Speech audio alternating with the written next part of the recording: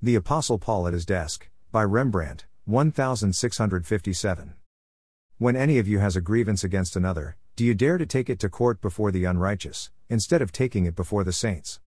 Do you not know that the saints will judge the world? And if the world is to be judged by you, are you incompetent to try trivial cases? Do you not know that we are to judge angels, to say nothing of ordinary matters? If you have ordinary cases, then, do you appoint as judges those who have no standing in the church? I say this to your shame. Can it be that there is no one person wise enough to decide between brothers and sisters? Instead, brothers and sisters go to court against one another, and this before the unbelievers. In fact, to have lawsuits at all with one another is already a defeat for you. Why not rather be wronged? Why not rather be defrauded? But you yourselves wrong and defraud, and brothers and sisters at that. Do you not know that wrongdoers will not inherit the kingdom of God? Do not be deceived. The sexually immoral, idolaters, adulterers, male prostitutes, men who engage in illicit sex, thieves, the greedy, drunkards, revilers, swindlers, none of these will inherit the kingdom of God.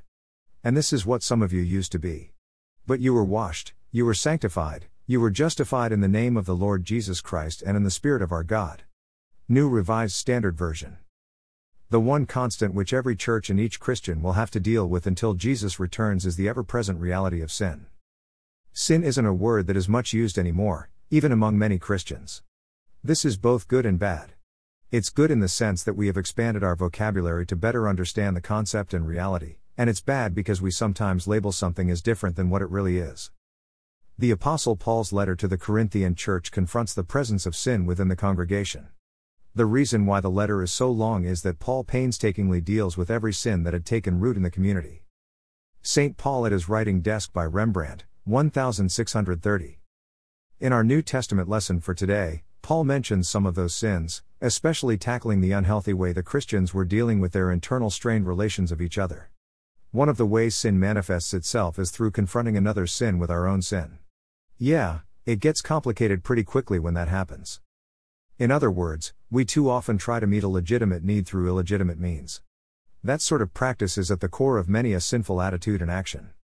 So then, there were those in the Corinthian church who had legitimate grievances but sought to rectify the situation using secular means to handle a sacred need. Instead of focusing on restoration and relationship, utilizing the spiritual implements of gentleness and humility, they gave in to the temptation for retribution through unrighteous persons who would level judgment. None of this is intended for Christians to avoid the established court systems of the land. Rather, it is a warning not to punch somebody in the face when they slap you on the cheek.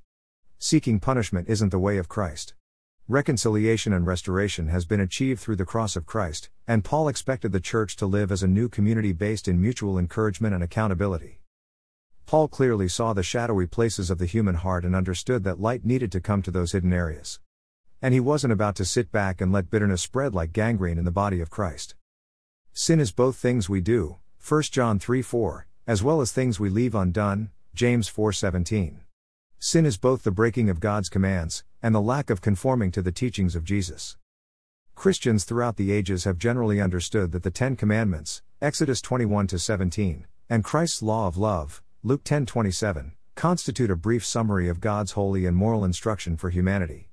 This is all based in the character of God as a holy and loving being. Sin, then, may be defined as anything in a person which does not express, or is contrary to, the basic character of God. All sin, whether in our actions or inactions, is rooted in an attitude and activity of self-centeredness, of thinking about ourselves as the center of the universe, rather than God. The Apostle Paul, by Rembrandt, 1633.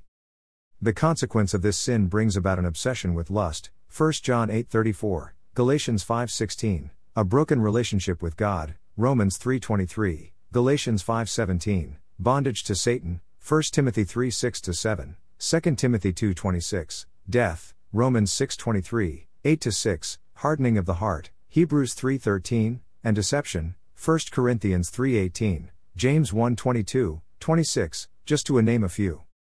This means that we are guilty of transgressing basic morality. We fail to live into being ethically virtuous people on any sort of consistent basis.